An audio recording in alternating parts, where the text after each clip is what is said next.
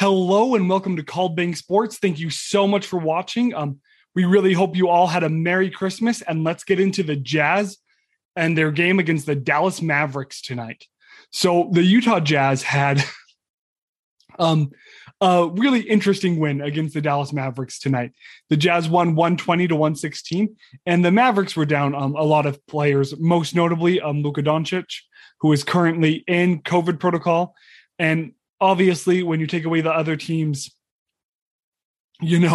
All-Star, the team that's the player that is going to eventually win an MVP in Luka, I feel pretty confident as a Jazz fan that, they should win that game. And they did. But it was full of a bunch of ups and downs. And frankly, when you look at the final box score, some things that, in my opinion, make it just seem that the Jazz were really lucky to get a win tonight. So the Jazz were down by as much as 16 in the first quarter, and were able to come back and go into the second quarter, I believe, only down 9 points, and then took the lead to halftime. So the first quarter was by far the most miserable quarter of the game, and really just kind of showed that the Jazz are continuing to either A, not be a really good team, or B, in my opinion, what's happening is they continue to play down to the competition. They have shown that they are able to be a brilliant team and that they're able to come out and play lockdown defense and put up some amazing points on the other side of the court, even when they're not hitting threes. At the beginning of the year, they were absolutely just doing miserable from the three-point line, but still had the number one offense in the league. So while obviously it's much easier to win if the Jazz are hitting threes, it's not necessary for them to win games. They can miss threes and win. So first quarter was a really bad quarter.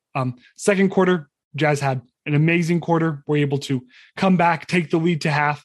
And third quarter, let the Mavs get another big lead, almost push it to double digits, going into the fourth quarter tied. And the Jazz were able to, after relinquishing the lead to the Mavs at the early beginning of the fourth quarter, come back, take the lead. Mavs were able to get back into it a bit towards the end, but the Jazz won. So good game for the Jazz, showed a lot of perseverance. It was a prime time slot, which is really awesome for them to pick up the win. But as I alluded to earlier, this is a Mavs team that is missing pretty much a good portion of the guys who are normally in their lineup. To read the starting lineup off to you, they had Brown, Powell, who typically starts, I believe, Kristaps Porzingis, who again is a starter, Jalen Brunson, I believe, and I apologize to the name that I'm about to butcher. They had Frank Ntilikina. No, I'm sorry. And so just really not the type of lineup that you want to have a close game against. And while, yes, thankfully they were able to win, this really does show that the Jazz do need to take steps forward to be able to beat the bad teams a lot better. For lack of a better way to word it. We've seen them struggle this week, against the Timberwolves, who they let back into it, but still won, against Charlotte, who they did the same. And when they had back-to-back losses last week against the Wizards and the Spurs, it is really a rough patch for Utah right now. And they do have a chance this upcoming Monday to go to San Antonio and beat the Spurs, have a revenge game. And I think that game will show a lot about who they are as a team and will show a lot about the steps that they are hopefully taking. What really makes this game even worse in my mind is the three Jazz players who were all in the negative. It was Royce O'Neal at -21, Bojan Bogdanovic at -18, and Donovan Mitchell also at -18.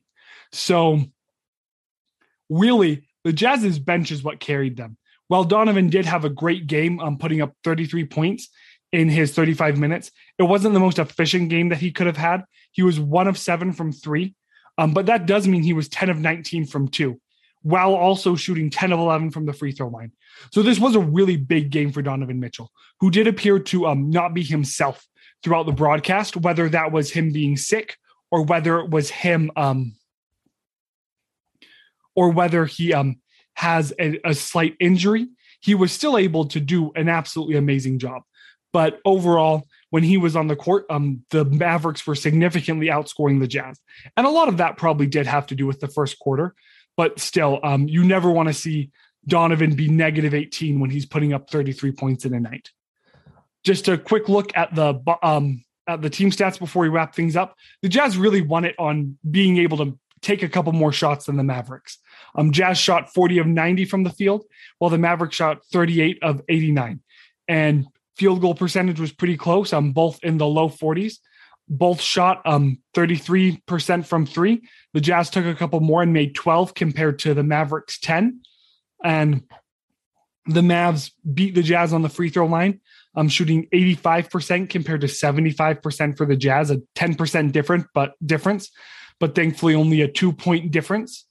And just looking down at it, really the big thing that stands out to me the most is that the Jazz and the Mavericks both had 14 turnovers, which is something we talk a lot about, that the Jazz do need to work on reducing their turnovers. But the Jazz were able to score 24 points off of those 14 turnovers, while the Mavericks were only able to score 18. So that's plus 6 points in the Jazz's favor, and the Jazz won by 4. So being able to still have not the best defense after turnovers, but being able to have better defense than what the Mavericks had led to the Jazz win tonight. So thank you guys so much for watching. Sorry if it was a bit scatterbrained, kind of a crazy day today and a late game, but we, again, really hope you all had a great Christmas. We're excited to see you on Monday night. We'll bring you another post game after the San Antonio Spurs game. So thanks again, and go Jazz.